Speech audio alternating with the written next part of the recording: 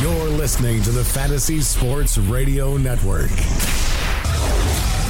Fantasy Sports Today.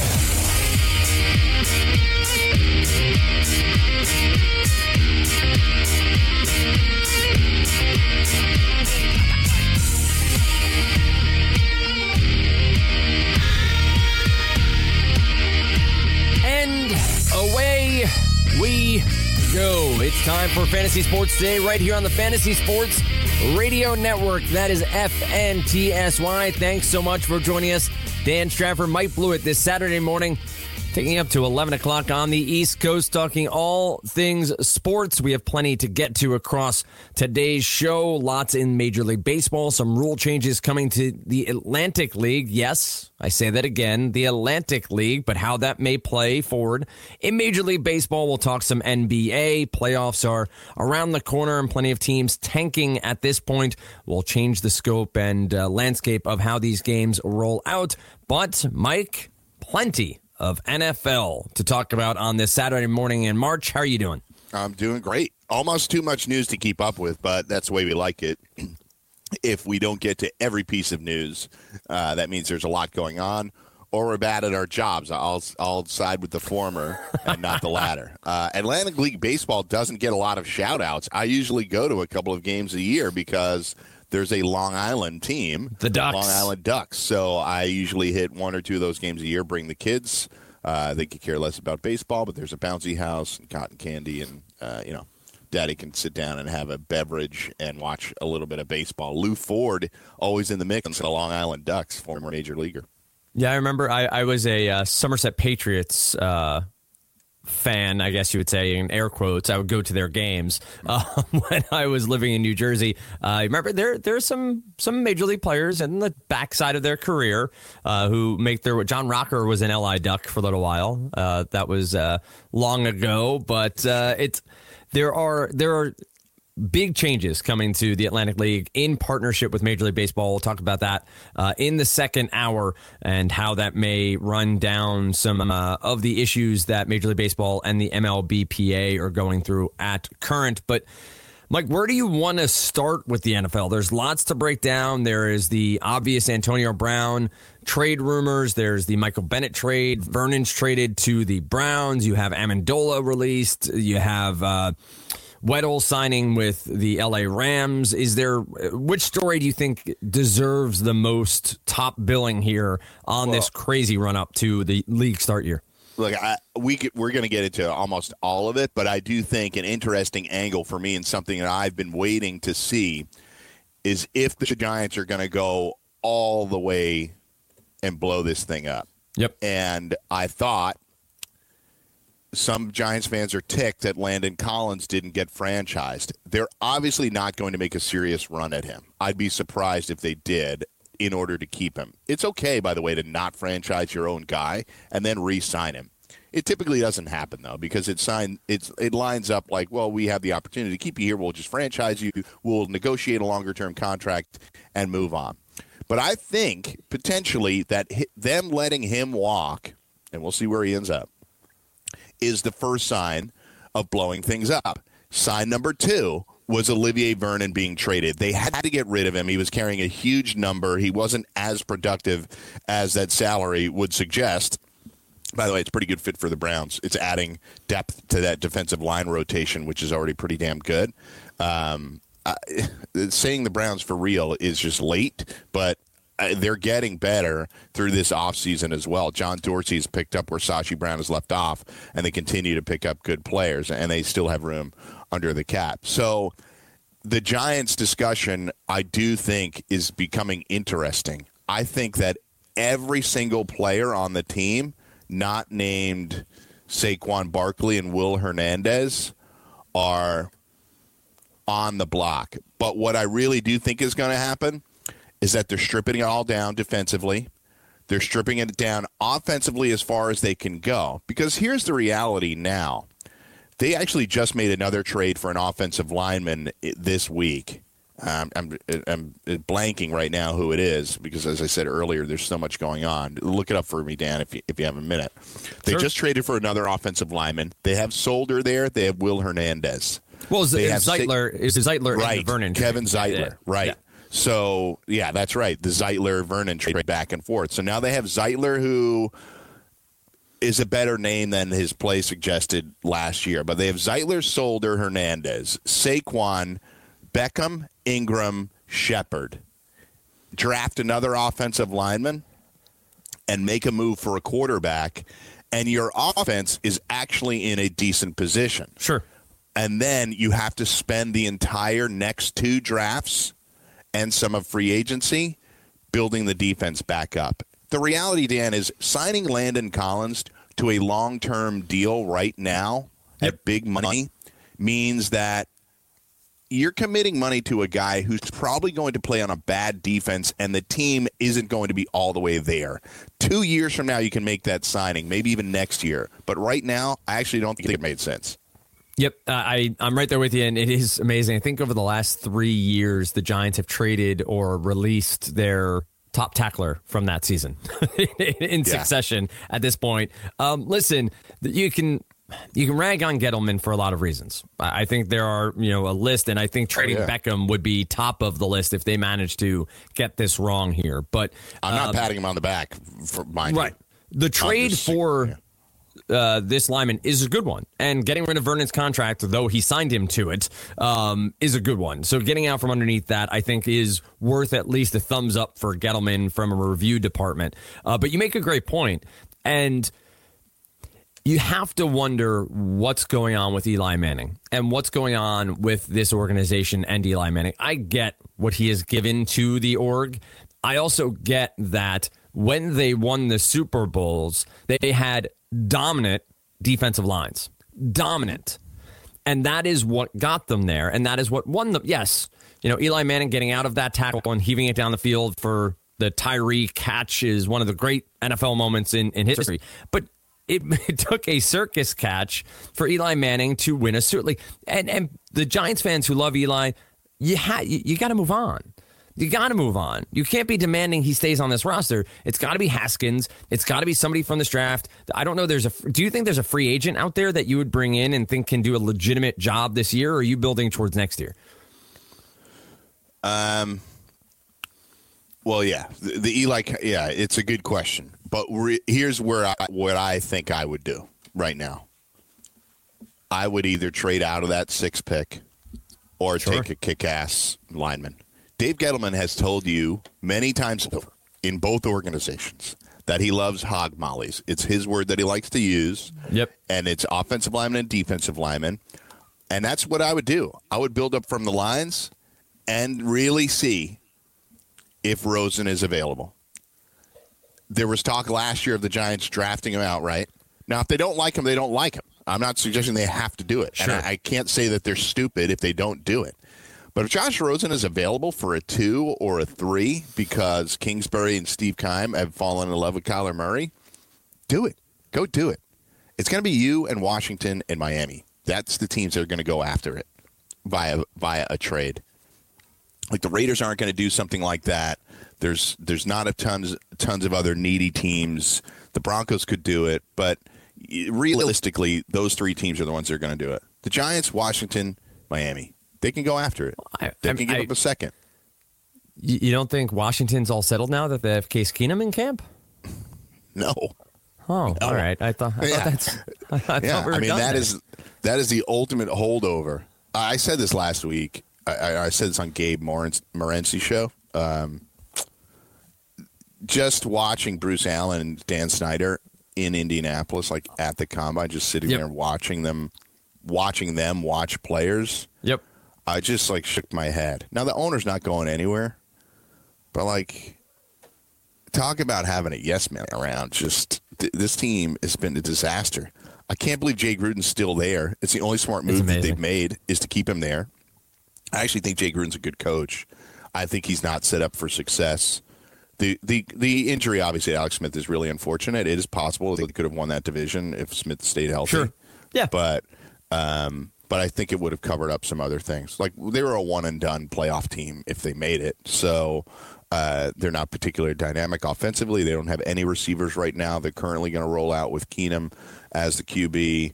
The running back situation, obviously they lost Darius Geis, and we'll see what happens when he comes back. He's had some difficulties after post-surgery, so they'll just have to, keep plugging away. But they need a long-term solution because we don't know if Alex Smith is ever coming back. The fact that we already know he's not playing in 2019 signals the fact. I would imagine that Alex Smith's career is over, but I'm not a doctor, and I haven't been – we're not privy to those reports. I just think that, honestly, if the G-men get a call from Arizona, I really think they have to consider it. And there's plenty of people out there listening and saying, what did Rosen do last year? He could not have been in a worse situation in Arizona. Absolutely. So I would give it a shot if they graded him appropriately. If you had a first-round grade on him last year and you're in need of a long-term solution at quarterback and it's going to come out in the wash that you're giving up a 2 or a 3, just do it. It's almost a freebie. Yeah, pennies on the dollar. You're not committed to him long-term. You got him for 3 years. That's it. You have the rookie deal. Listen, I'm still struggling with what Arizona's doing. I don't know if they are, in fact, as reported, all in on Kyler Murray. I think it was Jason LaConforna reporting that it's the worst kept secret that they're going to take Kyler Murray number 1 overall. There's the, Jupiter film of Kingsbury back in October saying he'd take him first overall. And then you connect the dots that they have the same agent. And I get it. I get all those things point towards him being drafted. But I feel like there is some heavy amount of leaks going on here to the point where it feels planted, where it feels like this scheme change in Arizona is trying to see if they can get Gruden to bite to trade up to take Kyler Murray number 1 overall. I don't know if that's the case or not, but it feels like there's more to it than just a slam dunk. He's going number 1 overall. I'll be the first one to admit that John Gruden just has love affairs with players. I don't necessarily think it's for Murray. I think it could be somebody else. They have all these first-round picks, but if the Raiders were smart, they just bundle some of these and just keep moving back. You don't have to take all the first-round picks. Now, I was listening to First Draft. It's a podcast between Todd McShay and Mel Kiper, and they were differing. One of them said what I just said, and one of them said that they would take all those first-round picks because you have 5 first-round picks in the next 2 years. That's a lot of top-end talent. I would just say that you don't have to keep all 5 when you consider how many players that they need in order to rebuild. They're actually a fairly old team considering how bad they were. So they've said they need to get younger. Mike Mayock is on record or so. I don't see them doing the Murray thing. I never put it past the Raiders as an organization, but I think Mike Mayock has his wits about him in a way that John Gruden might not, and it could counterbalance them in a big way in order to just kind of hold fast and maybe pick some top-end defensive talent. And they have no pass rush now because they got rid of Khalil Mack. So there's a lot of holes on that team, and I just don't think that they have to roll with Kyler Murray. I do not think they're committed to Carr. I wouldn't be committed to Carr. I've said many times I just thought that they gave him too much money too quickly, and I think there's just better options available either through the draft or not necessarily free agency, but I think there's better options long term. And I don't think Derek Carr makes it to Vegas as the starting quarterback. I would agree with that. I think they are trying to go through a brand change there when it comes to that offense and figure out exactly what they have going forward. This is a fun time of year in the NFL. There are a lot of rumors out there, lots of agents and front offices leaking certain information to certain beat reporters. You have the battle. We can talk about Antonio Brown in the next segment, the battle of Ian Rappaport versus Adam Schefter to break news over there on Twitter, which is always fun to watch. And I will, this is my disclaimer, always beware the fake Twitter accounts. Beware. There are a lot of them out there, and they're going to try over the next few weeks as we get ready for the draft to get you to retweet them. Just beware. Look for the check mark. Look for the actual sources. Take the time to actually read what's being said before hitting the old retweet button. Do you think here, Mike, that the Giants go so far as to continue to keep Odell Beckham Jr. on the trade block? Do we continue to get these strange offers from teams like Cleveland of a bundle of players that have no sort of merit to them? I think there's merit to the fact that Odell could be traded. Could be. I think it's low because I don't know if the Giants are going to get what they want. But, if they're doing what I just did, if they're doing what I just said, and they went out and they got Josh Rosen, I wouldn't trade Odell at that point, would you? Like if the Giants are currently planning their QB strategy that isn't Eli, I wouldn't get rid of him. I think it's okay to be an offensive heavy team right now as they build up the defense through free agency and the draft for the next 2 seasons. It's okay if they don't make the playoffs this year, but the offense is on its way. That is the way the NFL is going as well. Offense, offense, offense. If you get Rosen or any quarterback of merit, you keep Odell for sure.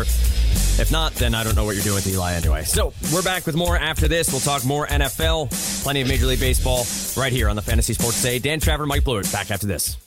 From the NFL to the NBA, DailyRoto.com is the place to win millions in daily fantasy. You can get the best DFS NFL coverage all season long for a price of $129.99 or dominate the entire daily fantasy sports realm with the Elite Package at $59.99 per month. If you use the promo code FNTSY, you get 10% off your Daily Roto package. Go to DailyRoto.com, pick your NFL or Elite Package, enter promo code FNTSY, and you'll be on your way to becoming the next Daily Roto millionaire.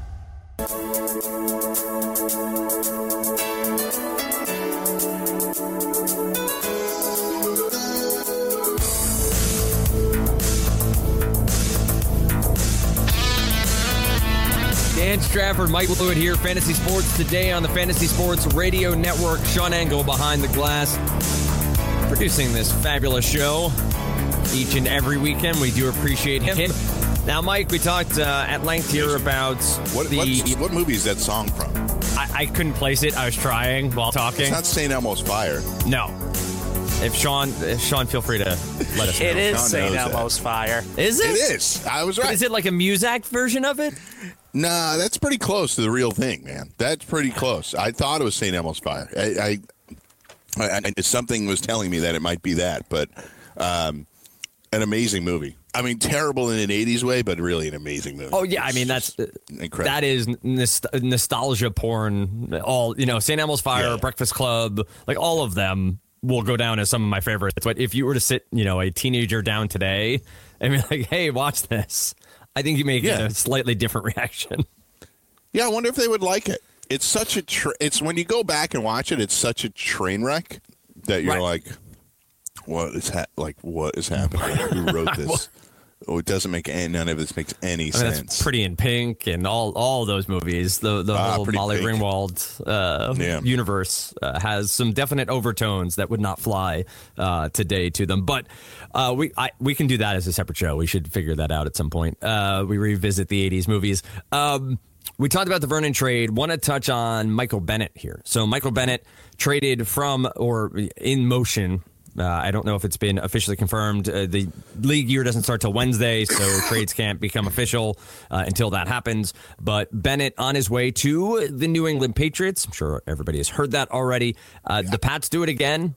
They take a late draft pick and add a pretty viable piece to their defense here.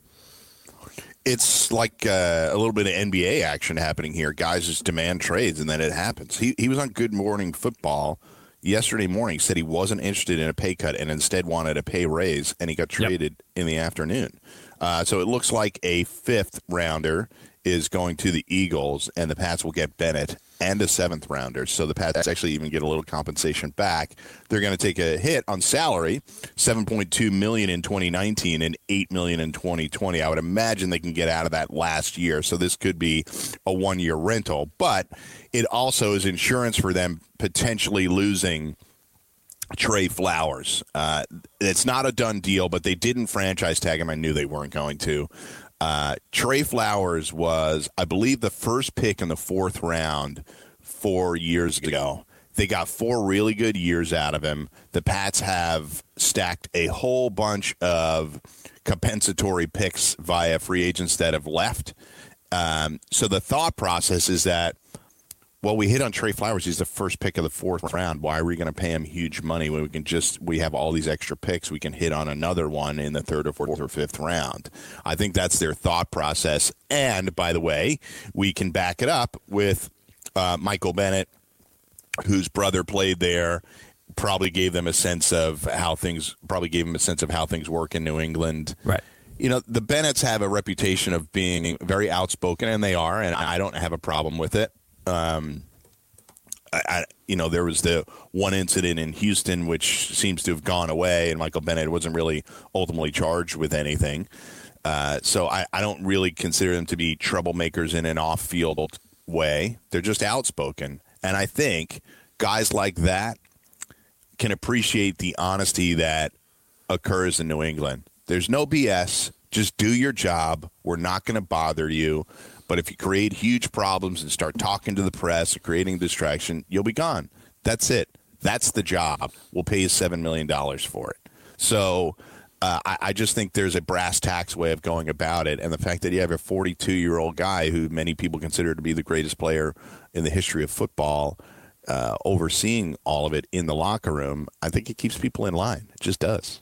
Sure. You hit on their hashtag for a couple of years. Do your job was the big phrase up this way. Listen, I hate it from a Pat hater perspective because I think this just adds a very talented player. And you're right. There are things that come with both Bennetts, Martellus Bennett and Michael Bennett, and the way they speak out on certain subjects. But it's not football related. It's not like they're out there talking about teammates and they're not calling people out. They're calling out social injustices they see in the world. And I think you're right. They do their job. They go about their business the right way. There's not any issue here. There is talk of whether or not Martellus Bennett will come out of retirement and join his brother in New England, which is also something to track here simply because the Pats need a tight end. Even if Gronkowski comes back, they play a lot of two tight end sets. They play a lot of rotating tight ends. And I think Dwayne Allen's a free agent too, right? Dwayne Allen on the move, most likely, unless he decides to take a pay cut and stay because it's New England and the Super Bowl chances are high every year. But that also is a storyline to track here. I don't think it's a major one, but it's one at least that you could conceivably have Martellus and Michael Bennett. And if Jason McCourty resigns, you could have Devin and Jason McCourty. So you have a couple of pairs of brothers in that locker room that serves. And listen, again, I will be the first to admit that I hate the Patriots. It's become what has happened over the years of watching the Jets flounder in that division and win so much. But everything you hear about the locker room is how much it is intact each and every year. And to your point, that probably starts and ends with Tom Brady. And so you get two sets of brothers in there as well that can probably add to the camaraderie, the understanding of family, the understanding of how things work, and just sort of blending in. And also you said, Michael gets the inside scoop from Martellus of, hey, this is how it works. This is what you need to do. Just put your head down, get to work. You'll be good to go. And this is also another example of what you and I have talked about on here before. The Pats, I don't think it's a monumental shift, but in the last several years, you've seen them focus on using the draft. They've always used the draft to their advantage, obviously, and they had 2 first-round picks last year, which they utilized. But they have done a job in recent years trying to scout the NFL for players, and acquiring a guy like this is an example of that.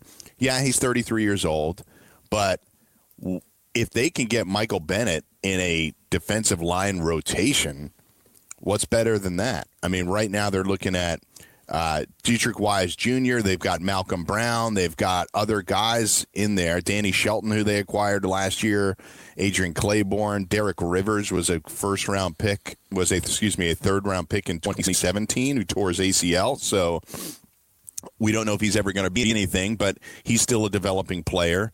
And just putting Michael Bennett in there as a guy that could be part of a defensive line rotation is ideal. Now, if he has to play a full load of snaps every week at 33 years old, you're putting him at risk. But nonetheless, it's a really good addition for them, especially if they're going to lose Trey Flowers, which I suspect they will. Yeah. Trey Flowers has all the makings of that player from the Pats who they drafted, they built up. He goes, goes and gets a big contract and probably does not live up to said big contract. It just feels like it's been very, very productive. And, Danny Amendola's free now, so you could see somebody like him coming back into the mix. So Pats will obviously be fine, but there's going to be some changes made. The Gronkowski thing is interesting. We haven't heard anything about it. I wonder if he feels differently now that he doesn't have to go out and run as many routes and he can just stay in line and block and potentially win another Super Bowl, collect a few more $1 million. I just wonder. I thought he was done, but now we haven't heard anything. I thought he was going to make a decision by now. You made mention, his agent's Drew Rosenhaus, right? So I know Rosenhaus said a week or two back that they were going to take some. Yeah, sweet guy. Yeah. No. That's sarcasm. One word I don't think I've heard to describe Drew Rosenhaus. That's really fun. Really fun guy to deal with. I'm sure. I can only imagine. We heard a couple of weeks back he said they were going to take a few weeks, but it is surprising that we haven't heard more from the camp here of Rob Gronkowski as we move forward. The Amendola news you just talked about briefly, released from the Miami Dolphins. Don't think that influences a ton other than maybe rejoining the Pats or going to another team that is close to winning, that needs a fourth wide receiver, somebody who can get in there over the middle and help move the chains from time to time. Don't know exactly where that fit would be. I don't know if outside the Patriots you have any guesses therein, Mike, of where you could see an Amendola-type player end up. He's versatile enough that, honestly, a lot of different teams could use him. I could see him on a lot of different teams. I think Amendola he's a veteran who is really versatile, a good pass catcher. You know that he's not an explosive player in the manner that some of these other guys across teams will be. Like, people try to compare like Danny Amendola to Julian Edelman to Andy Isabella, who's coming into the draft, as if they're all the same player. Not necessarily all the same player. Edelman's a chain mover, Isabella is a track star, and Amendola is a reliable veteran pass catcher, but there's no explosiveness there, and he isn't the type of guy that at this stage, I don't think, can be a Julian Edelman-like chain mover. It's a situation where if he goes back, I can't deal with the Pats. One interesting thing we were talking about Gronkowski and tight ends, and this is something that talking about all the news throughout the week and how all of this sort of bubbles up and can become too much. Nick Boyle down there in Baltimore signing a 3-year contract extension with nary a regular season stat, and just shows Baltimore is so in on the run. He's a great lead blocker and a great blocking tight end, and Baltimore said that they thought he was going to get a decent amount of money on the free agent market if they let him walk, and so they re-signed him to a 3-year deal. I'd never heard of Nick Boyle before this deal was done, but here he is. I think 3 years, $18 million for Nick Boyle to be a lead blocker for this Baltimore attack.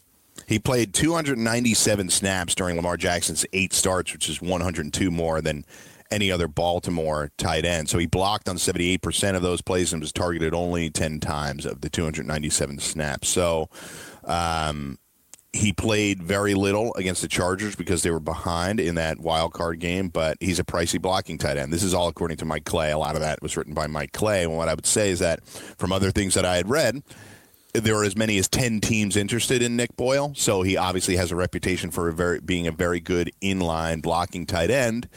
And you get $6 million a year for being that guy. So a lot of people think that the tight end position is still about Travis Kelce and old school Gronk and guys just tearing up the league, catching passes. But when you and I and Rich Cirminello sat here last week, we talked about the state of offensive lineman in the NFL and how it's weak. So if Nick Boyle can be that extra offensive lineman, then he's worth it. If you got holes on the offensive line, but your tight end's good, then all right, we'll keep 6 guys in, and we're going to run our tails off. And they do. That's how they're built right now. You just said it, and you're right. Lamar's got to figure out how to stay in the pocket and throw more effectively, but for now, it's Gus Edwards and Lamar Jackson and 3 yards in a cloud of dust. It's not too many teams playing it that way, but they'll play it that way for now.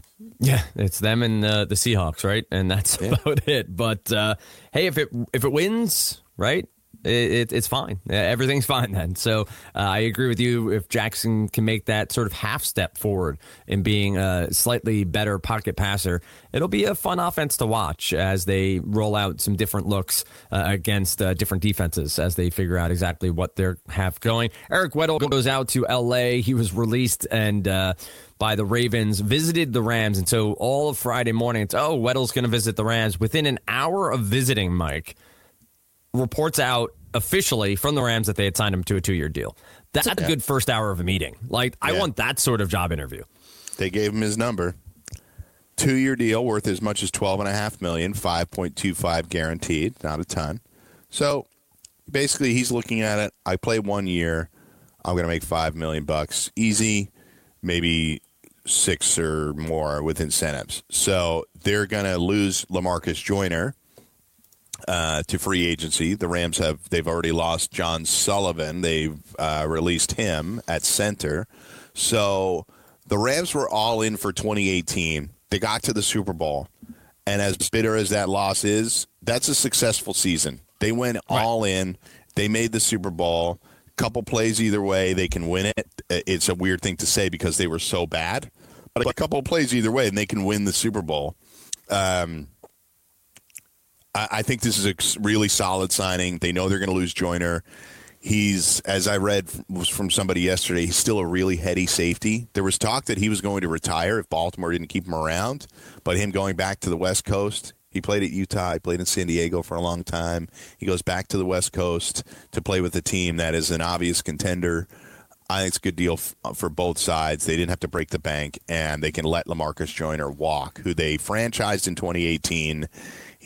They couldn't franchise him again for obvious monetary reasons. Right. And they're not going to keep him around. Marcus Joyner's still a good guy. He plays he's a nickel safety primarily, but a really good player who we'll see. The problem another problem that ties into this too is, and you're seeing it play out in front of you, by the way, LaMarcus Joyner's going to be on the market. Earl Thomas is out there. Yep. Landon Collins is out there. You'll see. The bank is not going to be broken for these players.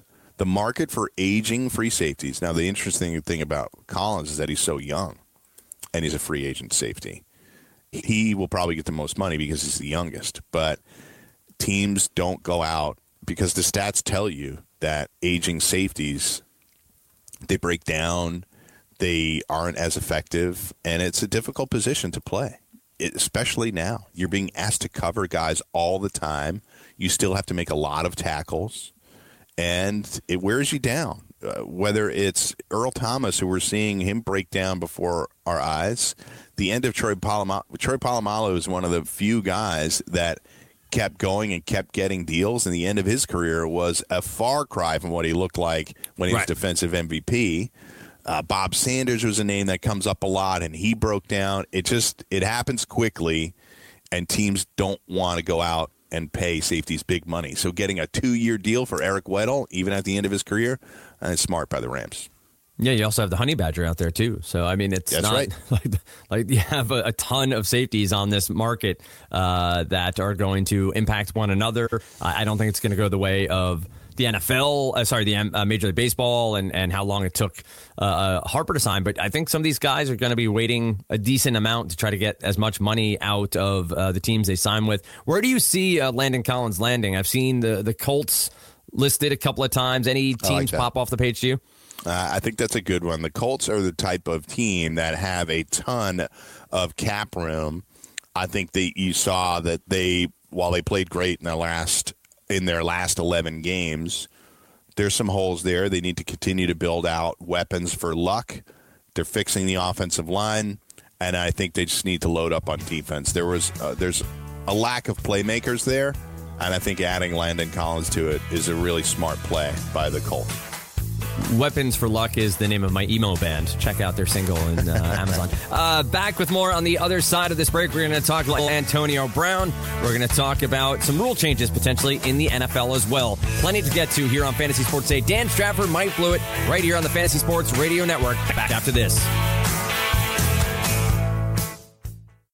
From the NFL to the NBA, DailyRoto.com is the place to win millions in daily fantasy. You can get the best DFS NFL coverage all season long for a price of $129.99 or dominate the entire daily fantasy sports realm with the Elite Package at $59.99 per month. If you use the promo code FNTSY, you get 10% off your Daily Roto package. Go to DailyRoto.com, pick your NFL or Elite Package, enter promo code FNTSY, and you'll be on your way to becoming the next Daily Roto millionaire.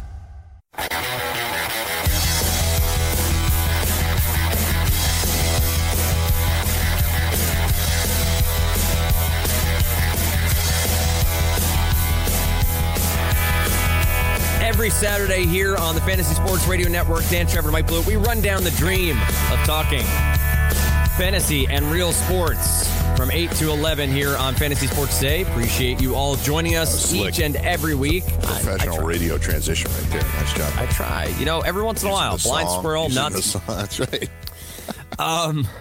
So it's our weekly segment of Make Mike Blewett Sad as we talk about Antonio Brown. So I don't know if it's sad anymore. Right. I just want to be done with it. Yeah. I just want to be done with it. I'm looking for annoyed. Looking for relief. Sense of closure. The big thing here is how crazy Friday was, or Thursday into Friday. So you had Ian Rappaport reporting, which is always difficult for me to say. Ian Rappaport reporting on Thursday and Friday that Brown was on his way to the Bills, that they had made an offer and it was good to go. Then by the time everyone wakes up Friday morning, Adam Schefter is dunking on Ian Rappaport. Yeah, all of it. Schefter is dunking on Rappaport saying, no deal. Bills owner, Bills GM say no deal. Couldn't make it work. They're moving on. As the day goes on, enough comes out, Mike, that it does seem as though a deal was mostly in place, not something to be reported as done, but was on its way to being done when Antonio Brown, via his agent and via their process. Guess whose agent is? Yeah, exactly right. Drew Rosenhaus. Yeah.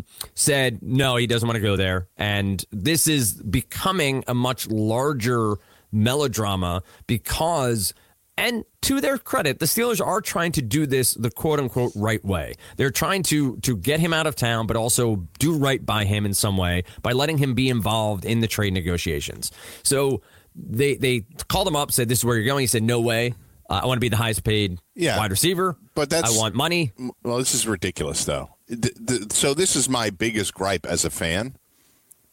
And I railed last week about people being on other shows and on this show about people being so pro ownership. Here's the deal. He's under contract. Right. Yeah, they're trying to do things the right way. They're trying to get compensation, put him in a place where he's relatively comfortable. But does he just get to keep saying no to all of these locations where they have deals worked out because he doesn't feel like playing there? You asked for a trade. We're trading you, and we're getting compensation for it. Why would he get a say in it? He gets to keep saying no until the Steelers knock out a $2.5 million check to him on March 17th. It's insane. Why would you get a roster bonus if you're denying their ability to move you? That's my gripe. And I have to look into it to see what kind of. I don't think there's any no trade clauses in any of these contracts. So he just gets to keep saying no until the Steelers have to pay him a roster bonus of $2.5 million and then trade him. I don't really care whose money it is. I'm just saying the Steelers, given the fact that they are always up against the cap, could use the $2.5 million. It's just insanity to me that he gets to keep saying no until they have to cut him a huge check. Until when? Until he ends up in a warm weather city that's really good, for a really good team? Point to me how many teams like that are out there. There's two. The Chargers and the Rams. I was going to say, they both play out west. The Niners don't want anything to do with it. I think they're smart to come out and be like, we're out. John Lynch is like, I don't need that headache on my team, even though he didn't say it like that. I'm sure it's what he's thinking. Who else? Who else is a warm weather team? Arizona, have fun. Miami, good luck. Jacksonville, they don't have enough money for you because they need to pay a quarterback right now. Tampa, God bless. Go to Tampa. I'd love to see that. I'd love to see that. Brown, Mike Evans. Get rid of Deshaun Jackson. And then, no, I'm just saying the combustible nature of that team would be insane. Blaming Jameis. That would be fun. We have plenty to go on here around how this is going to play out simply by what we've seen already. And I think you're right in that he's holding the Steelers organization a bit of hostage here, to use an over-the-top phrase, but a bit of hostage to get to that roster bonus or to get paid more this upcoming season. What's he, $12 million per year over the next 3, I think? He wants to be, the claim now out is that he wants to be the highest paid wide receiver. But again, I go back to what I said before about Arizona, and I think, and this maybe sounds, as I say it, a little bit more like a conspiracy theory, but we have to take these leaks and these stories that break about individual players and teams with a grain of salt, that there's a lot of media manipulation by these agents and by these teams to leak certain information to help the public perception and help them negotiate in the press and help their perception in the press. So I think this is an ebb and flow. I think Buffalo, to me, would never have been a team I thought Antonio Brown would end up on if we were sort of mapping out where I thought he would go. But where do we go next? Like, how do you make a next move other than the Steelers just pulling the trigger and him not reporting? I think we're at a stalemate, right? It's going to be this back and forth, this tit for tat, where we're just sort of dealing with. Bills are smart to pull the ripcord. If he's like, I don't want to go to Buffalo, I don't know if I'm going to show up, then I would have been like, all right, deal's off. See you later. We're not going to negotiate anymore. Like once he lobs that out there, I'm out on it. I'm still holding out hope that the Raiders, because I told you earlier in the show, Gruden has these love affairs with players, and he has one with Antonio Brown. So despite the fact that it would not be a wise move for them, I just wonder if that can still happen.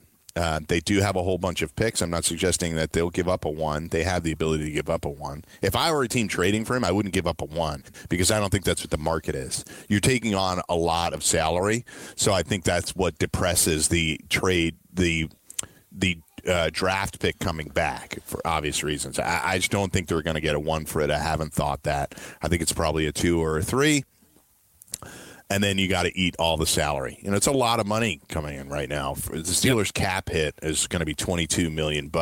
So they're going to just take a huge hit if they trade him, and they got to deal with it. So we'll see who else is out there. Cardinals aren't going to do it. I just don't see why a rebuilding team would do it. Cardinals and Raiders, those are two teams in the midst. So you're a New York area guy. I don't know if you read the Daily News. Manish Mehta is the Jets beat reporter and went. I don't know if he's a beat reporter or a columnist. He sort of mixes worlds there a lot of times. But he had a whole article about that the Jets should go after Antonio Brown, and why wouldn't they? And they have to take the kid gloves off of Darnold and realize he can lead a huddle, and Brown won't cause any problems because Darnold's a true leader when it comes to holding down the roster. There has to also be a discussion around the fact that Antonio Brown is 30 years old and that he's shown himself to be at least enough of a issue to demand a trade from a team when he doesn't get his way. And as a Jets fan, I love his talent, and I'd love to see him play in a Jets jersey, but I don't think it's this clear cut at him because Darnold will be fine for a team like the Jets, for a team like Arizona who's trying to build back up. Antonio Brown needs to go to a place that they're going to win and that they're going to be in the hunt for the playoffs and in the hunt for the Super Bowl. So I do think the Rams or the Chargers are the right landing spots, to be quite honest. Like the Chargers, I think would be a lot of fun, to be honest. But I don't. That cap room. Right. Oh, no, it's from the math of it all. I don't know. I just really struggle with trading for a 30-year-old. And again, this is colored the wrong way. But I'm going to right now. I'm going to dismiss the age component, though, because he's been really healthy. He still is extremely productive. I don't want to make a leap that the production will subside with him. I understand that age, that number 3 is a magic number. It's been, really fleshed out in baseball.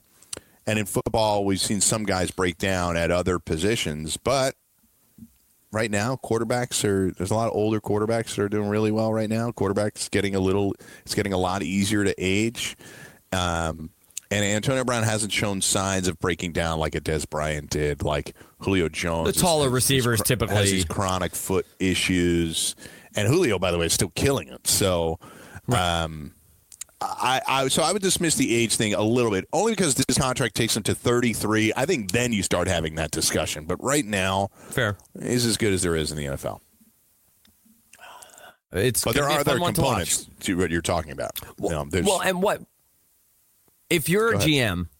You're a GM right now, and let's take contract off the table, just simply because numbers get wonky and trying to figure out exactly the cap hit for individual players. Are you trading for, assuming both are available, Antonio Brown or Odell Beckham? That's a good one. It's a good one. Odell's a lot younger, but Odell's injury history is way worse. Yep. I actually think I would take Antonio Brown. I do, because I can't say with certainty that Odell will be healthy. I can't say for certainty that anybody will be healthy. But Odell now, when you look at Odell's career now, he's got an injury history, a significant one. A broken leg, which, that's not some sort of chronic thing. He missed a bunch of games this year. He missed a bunch of games as a rookie. He's missed a lot of games the last 2 years, Dan. A lot. Mm-hmm. And now I'd be worried that that's going to keep happening. And I have a huge monetary commitment. There's a lot of Giants fans, a lot, that didn't think they should have done the extension.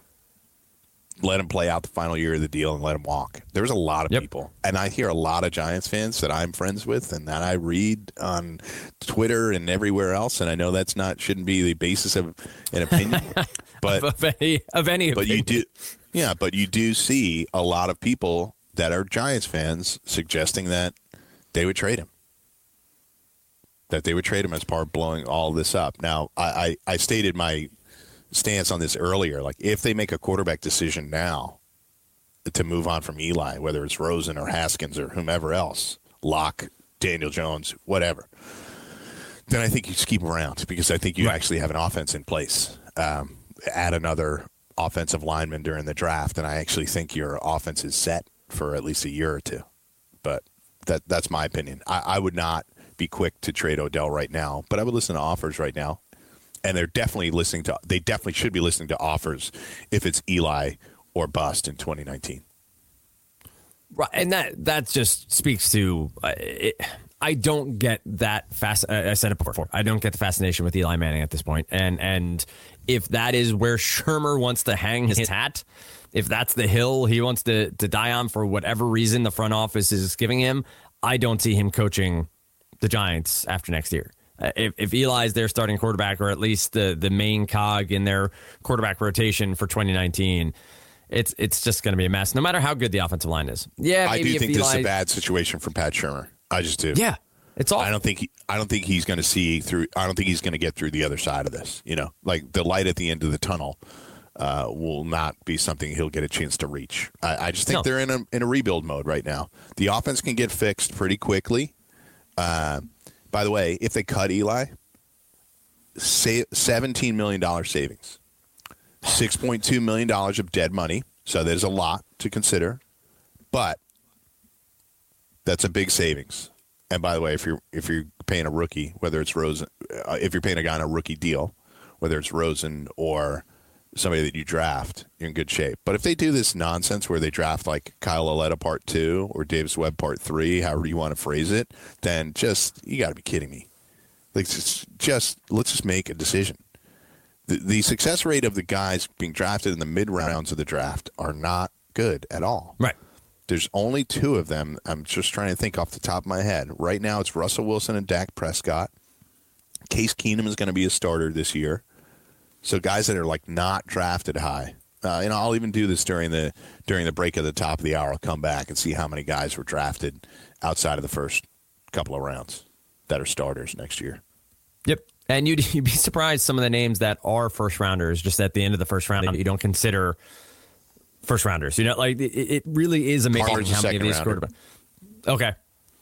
Yeah, I think first and second round. I mean, third, fourth, fifth, right? Yeah, like if somebody gets drafted in the top 50 picks, I mean, that's a high draft pick. It doesn't all have to be. The first round isn't the only high draft pick. I will be forever amazed if the Giants continue down this path. And just a franchise like that. And yeah, we get sort of a little whimsical or misty-eyed about years gone by when it comes to sports franchises. And you hear about the proud franchise that is the New York Football Giants, as is often said. But this just doesn't seem like the way they operate. And it seems like a bit of a mess in the front office. They don't know how to transition away from Eli Manning. And they've had now 2 years to do it. 2 full years to figure it out. And instead, they're bringing him back again. And so, is Eli a Hall of Famer to you? No. Was he ever? No. And here's the thing for me with Hall of Fame. I think it's a great discussion point. It's subjective, and I do believe it's great for bar discussion, sports radio, and the like. I don't care. I'm not somebody who, when someone gets in, gets upset because they're not Hall of Fame worthy. But to me, Eli was not even one of the top 5 quarterbacks of his era. So why am I going to put him in amongst the greats of all time when I could comparing name him to his brother, to Brady, to Rodgers, to Ben, to Breeze? Like those 5 in front of him? Exactly right. Okay. And from a talent level, by the way, it's a top 5 to crack. Of course, and those some of the best 5. But it's those also 5 that I rattled off are all first ballot Hall of Famers. Yeah, and I agree with that. I struggle a little bit with guys like Rivers, too. Rivers out there in San Diego. I struggle with just... That's the thing. If Rivers is in, Eli's got to be in. And I'm with you. I don't make a big deal about the Hall of Fame stuff. The one unique thing to me about Eli, guys, I can remember in my life saying that guy's definitely a Hall of Famer and may have played himself out of it for me. Sure. I was thinking about this last night as I was like prepping for the show, and I was thinking about Eli and like hung on too long. And that shouldn't be the case. I think I would still vote him in, but the resume just looks worse when you look back at it. He had 2 really great playoff runs, and they don't win the Super Bowls without him. But the rest of the resume isn't great. Forget yards, total yards. That stuff's going to look like video game numbers in a minute. Let's look at Matt Ryan's passing yards. It's going to be 80,000 yards potentially. So we'll come back and we can talk a little bit more about it. I'm just saying, I think Eli could play himself out of the Hall of Fame, oddly. Back with more on that and other topics after this right here on Fantasy Sports Day. Dan Trevor, Mike Blewett. Back after this.